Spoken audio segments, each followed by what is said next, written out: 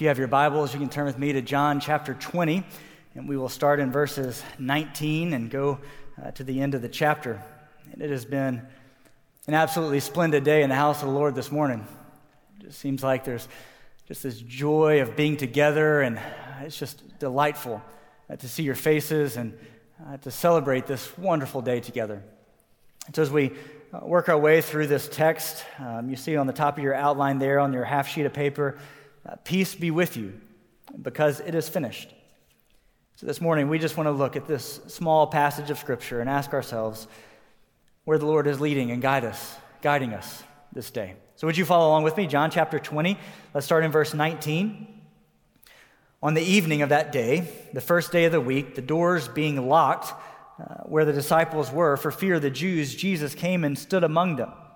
And he said to them, "Peace be with you." When he had said this, he showed them his hands and his side. Then the disciples were glad when they saw the Lord. Jesus said to them again, "Peace be with you.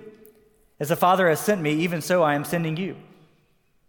And he had said this, he breathed on them and said, "Receive the Holy Spirit. If you forgive the sins of any, they are forgiven them. And if you withhold forgiveness from any, it is withheld." Now Thomas, one of the 12, called the twin, was not with them when Jesus came, so the other disciples told him, "We have seen the Lord." But he said to them, "Unless I see his hands, the mark of the nails, and place my finger into the mark of the nails, and place my hand into his side, I will never believe." 8 days later, the disciples were once again inside, and Thomas was with them. Although the doors were locked, Jesus came and stood among them, and he said, "Peace be with you." Then he said to Thomas, "Put your finger here and see my hands, and put your hand and place it on my side. Do not disbelieve, but believe." Thomas answered him, "My Lord and my God." Jesus said to them, "Have you believed because you have seen me? Blessed are those who have not seen and yet have believed." Let's pray together. Dear Lord, help us. This morning we come to your word not wanting to fill our hearts and heads with information that leads nowhere. We want it to lead to life change. We want to leave 305 South Perry Street, or we want to turn off our televisions and walk out of wherever we are in force and in power and in peace. So Lord, help us this day as we open your word, as we cut open your word. Would it nourish our souls today? We're thankful for you, Lord. It's in your name we pray. Amen. So let's set the stage of what's happening. Jesus has been crucified. He's walked through this week, and he's been spit on and mocked, and he's been hung on a tree, his hands pierced, his feet pierced. He's got a crown of thorns on his head. And we remember on Friday, he said these exclaiming words to Telestai, "It is finished." We talked about the debt that had been paid, and all the sins have been taken away. But here in this moment, the disciples have heard of his resurrection from Mary, but they themselves, they have not seen Jesus with their own eyes. There's some fear. There's some worry. There's some apprehension and some trepidation about what's exactly taken place. For a moment, put yourself in the disciples' shoes. The disciples have left everything to follow Jesus. They left their tax collecting. They left their thriving fishing business. They've left everything behind to follow Jesus, leaving family behind and social situations and financial entanglements. They've left everything to follow Jesus. And here they are in this upper room, possibly wondering, was it the right move? Should we have left everything behind? I mean, they with their own eyes saw Jesus crucified, hanging on the tree. They saw him die. They saw the darkness come over the land. They knew what was happening, that they had seen with their own eyes this murdered Savior. And so here they are in this upper room, worried, anxious, not at ease, and certainly not going out in force, being evangelists, apostles of the gospel, spreading the good news of Jesus everywhere. Here they are huddled in this upper, locked room for fear of the Jews, that they would come and do the exact thing that they did to Jesus to them. They're fearing their lives, worried that they would be taken up, beaten, and put on a cross. And so here it's in this upper room that Jesus comes to them. This locked room, Jesus appears before him, and what does he say?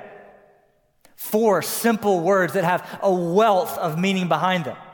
Does Jesus come and say, "Hey guys, what is the deal, man? Peter, what's the deal, man? Why did you deny me 3 times?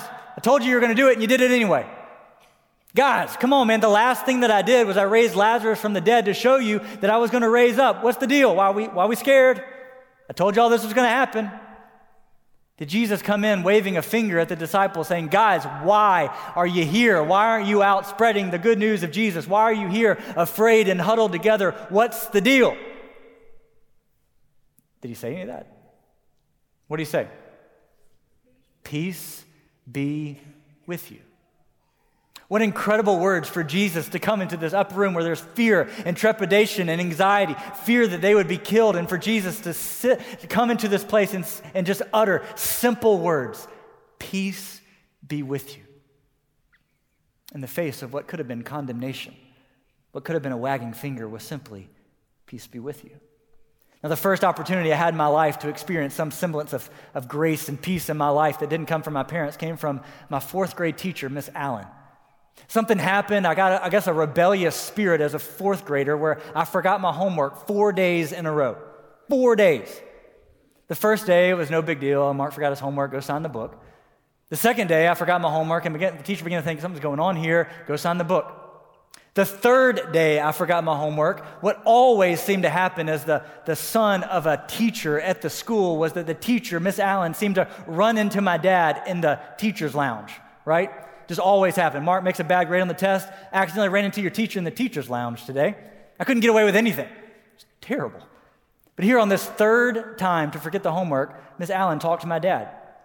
So we had a little family powwow, and we did the homework together and made sure it was packed away. And something happened when I got to school. My homework was not there. We didn't have a dog, so I couldn't blame it on anybody. I was done for. So I went and signed the book, and the protocol for forgetting your homework 4 times in a week was detention. And I was going to be in there with the kids that hit other people and did spitballs. So this is going to go on my permanent record, man. I'm never going to get a job again. This is over. 4th grade, I'm dead for. In detention? Thought it was the end. And so I got one of those big old David Bethay talking tos. I went back to school thinking that on that Friday that I was going to sit in detention for an hour, what was going to be the most horrific hour of my life. I was terrified. Thought, what are other kids going to think of me? This is embarrassing that as a teacher's son, I'm having to be in detention. And Dad did tell me that was a little bit embarrassing. Oh, it was going to be bad. But towards the end of the day, Miss Allen called me up to her desk, and I still vividly remember that moment of her taking that big old teacher desk calendar and pulling it up and seeing that detention slip sitting right there under her desk. And she looked at me with that smile on her face and just said, let's not let this happen again, and told me to go sit back down. And in that moment, I felt this overwhelming, even as a 4th grader, remembering that moment right now, that moment of fear walking up to her desk. And in that moment, as she said, let's just not let this happen again, all of it went away. Man, I was going to get a job one day. I was going to be all right. Everything was going to be fine, that my punishment was taken away. Even as a 4th grader, understood in that moment what she had done for me. She could have easily called me up and said, Mark, what an idiot. What are you doing? Why can't you remember your homework? How dumb are you? But no, she just said, let's not let this happen again. Friends, Jesus, as he comes into this upper room, says what many of us may need to hear today. You may feel such weight of responsibility of how you failed and fallen short that you're not living up to what God has called you to. But see Jesus walk into that upper room and simply utter 4 incredible words. Peace be with you. Peace be with you. Now, why could Jesus say peace be with you? Because of what he said just 2 days ago on Good Friday, it is finished. Jesus could say, peace be with you, because he said, it is finished. The debt had been paid for. Everything had been done. So when he cried on the cross, it is finished, he was telling you and me, peace be with you. If you look on your outline, Luke 2:14 had been proclaiming what Jesus would be and what he would do. It had been foretold generations and generations past that he would be the Prince of Peace. That Jesus would come being the Prince of Peace, bringing peace to his people. And look what the angels proclaimed in Luke 2:14. They said, glory to God on the highest, and on earth. Hey, I know it's December here, come on. But on earth, peace. Peace among those whom he is pleased. That the angels were proclaiming peace to his people on whom his favor rested. He brought peace to us. Friends, what an incredible incredible gift that God has given us, that in the midst of our hardest of seasons, our most difficult of times, most difficult seasons of life, Jesus brings us peace. The famed physicist Robert Oppenheimer, as he was working on the first atomic bomb, so much was going into this and a lot of weight carrying from working with people to create the first atomic bomb as the world was in war. Set before a congressional called hearing about this atomic bomb, and as they were questioning Dr. Oppenheimer about this bomb, they were questioning about all that it could do and all of its capabilities, and some congressman lifted his voice and just said, "Hey, Dr. Oppenheimer, is there any defense for such a powerful, incredible bomb that would level just land and kill on a massive scale? Is there any defense that could possibly come against this? Is there anything?" And he stood back and he said, "Well, certainly." And so at that level, all the congressmen were saying, "Well, what is it? What can we do? What could be there? What could be defense against this incredible bomb? What can we do? What can we need to be prepared for? What is the defense against this bomb?" And do you know what Dr. Oppenheimer said? Peace. That's the defense against such an atomic bomb, is simply peace. Do you know what defense we have against the storms of life that hit us that seems like at every turn? Against the speed bumps of life that seem to hit our cars and seem to hit us at every turn of the hat. Do you know what defense God has given us? His peace. A peace that surpasses all understanding, that our hearts and minds would be guarded in Christ Jesus. We can have that peace in knowing Jesus. And at times, friends, I can include myself in this, I try to pad my spiritual house with peaceful moments. You go to the beach, or you go to the lake, or you go to these places that you find peace, and you just pad your spiritual house with peaceful moments, but never having that peace that surpasses all understanding. Several years ago, Brittany and I were looking at homes to buy, and we found this house that we thought was the most beautiful house that we wanted to live in for the rest of our lives. Oh, it was beautiful. It had everything we wanted. It was beautiful. It had all this wonderful architecture. It would be a great place for us to raise our kids for the long term. And so we were ready to stroke a check. Man, we were ready. But we did what we heard was a good idea, is to get a home inspection. And so we got this home inspection. He's walking around, giving us a thumbs up. Everything's looking good. We're excited. I'm on the couch with my checkbook out, ready to go. And then he crawls in the basement. This man crawls through the crawl space, and he crawls out, and he says, "Mark," not with quite the biggest smile on his face, he said, "Mark, that is the worst foundation I have ever seen in my life." So you know what we did? We did not buy that house, just in case anybody was wondering. We didn't buy it. We got out of there. We ran. Because you don't build a house on a false, shaky foundation. I'm not much of a builder, but today, if I'm going to build a house, you know where I'm not going to start? I'm not going to start with the roof. I'm not going to go get windows and try to put them up in a house that hasn't been framed yet. You start with a foundation, because a foundation has to be secure for your house to be in order. And friends, your foundation has to be Jesus. You have to build your house, your spiritual house, on the foundation, the sure foundation of Jesus. And at times, we struggle with peace in our hearts, peace in our souls, and we run to things to simply patch up a bit of our house, patch up some leaky faucets, patch up a leaky roof. But in the end, our foundation is just all out of order. So Jesus comes to these worried disciples. Without a wagging finger, he simply says, "Peace be with you."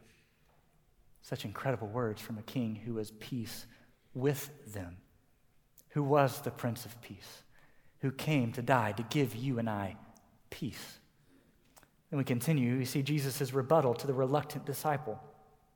We see the disciples are gathered there, nay, Thomas, and so they're seeing Jesus, and Jesus says, "Peace be with you," and then he shows them his hands and his side, and then he says again, "Peace be with you," and he sends them out on a great commissioning opportunity right there to go out.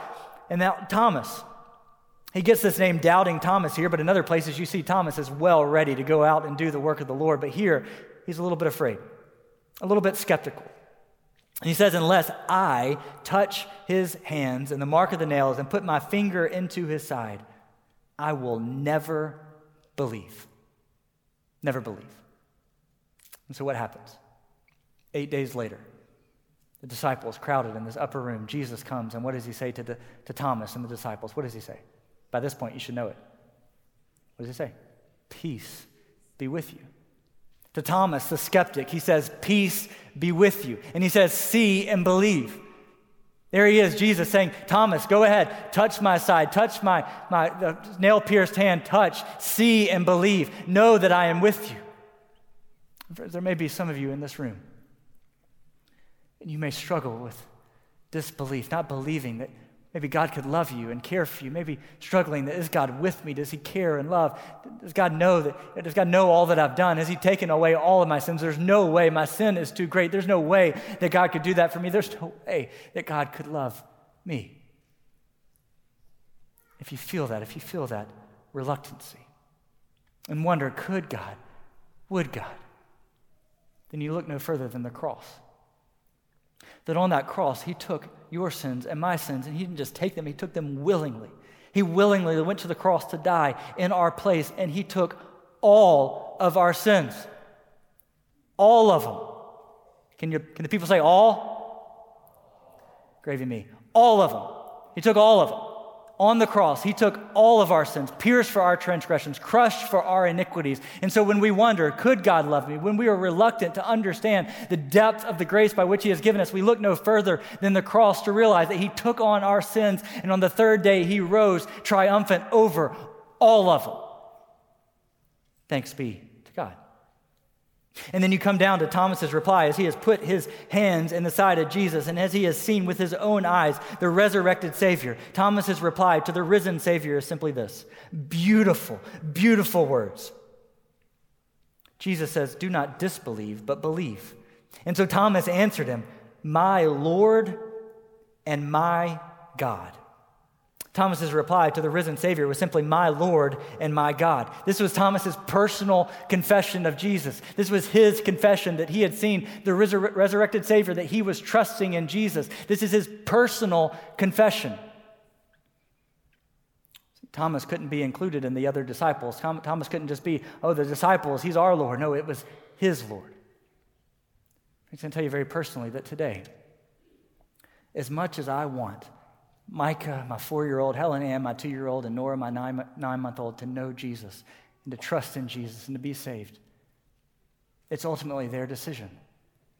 They have to trust in Jesus.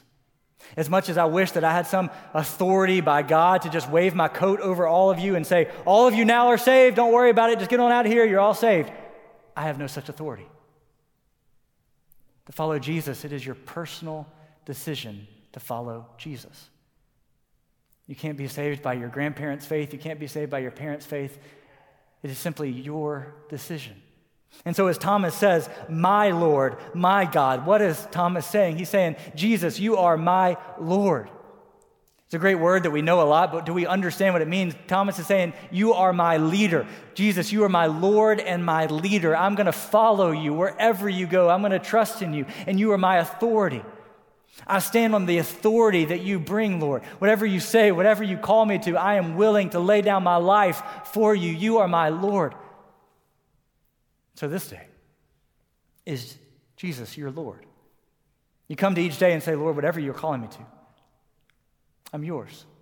I stand on the authority of your word. Lord, when I read it, will I apply it? Jesus, are you my leader? When you ask Jesus into your heart, you're saying, Lord, I'm going to follow you.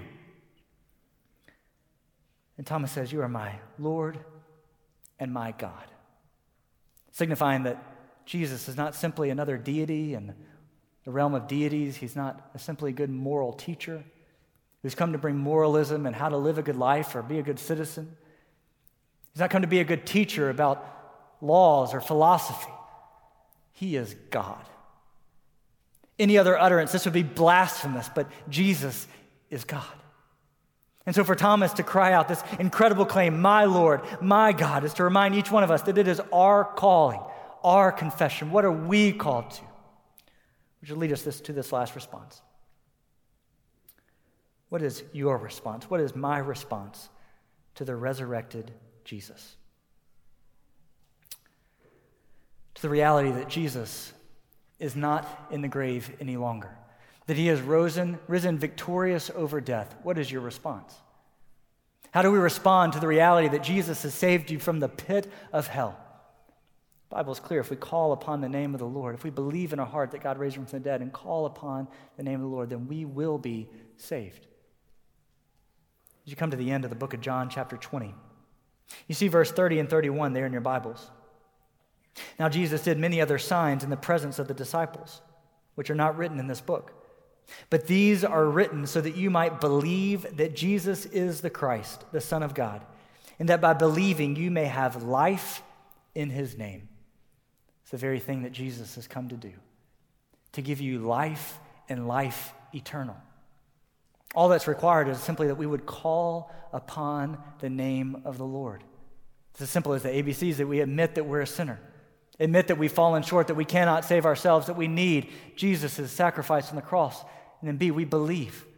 We believe in our hearts that God raised him from the dead. We believe that Jesus is our Lord, that he is our salvation. We believe, John 14:6, that he is the way, the truth, and the life, and that no one comes to the Father but through him. And then we call. We call upon Jesus. We confess that Jesus is Lord. So I ask this morning, what is your response to the resurrected, risen Savior, the Prince of Peace, the everlasting Lord? Let's pray together. Lord, thank you. We thank you for this day of celebration, this day that we come to with much anticipation over what you have done. We're reminded that you rose victorious over death. You defeated the grave. And so because of that, we stand victorious. You stand before us today just simply saying, peace be with you, because it is finished. Lord, we love you, and we thank you for Jesus. And it's in his holy, matchless, peace-filled name that we pray. Amen.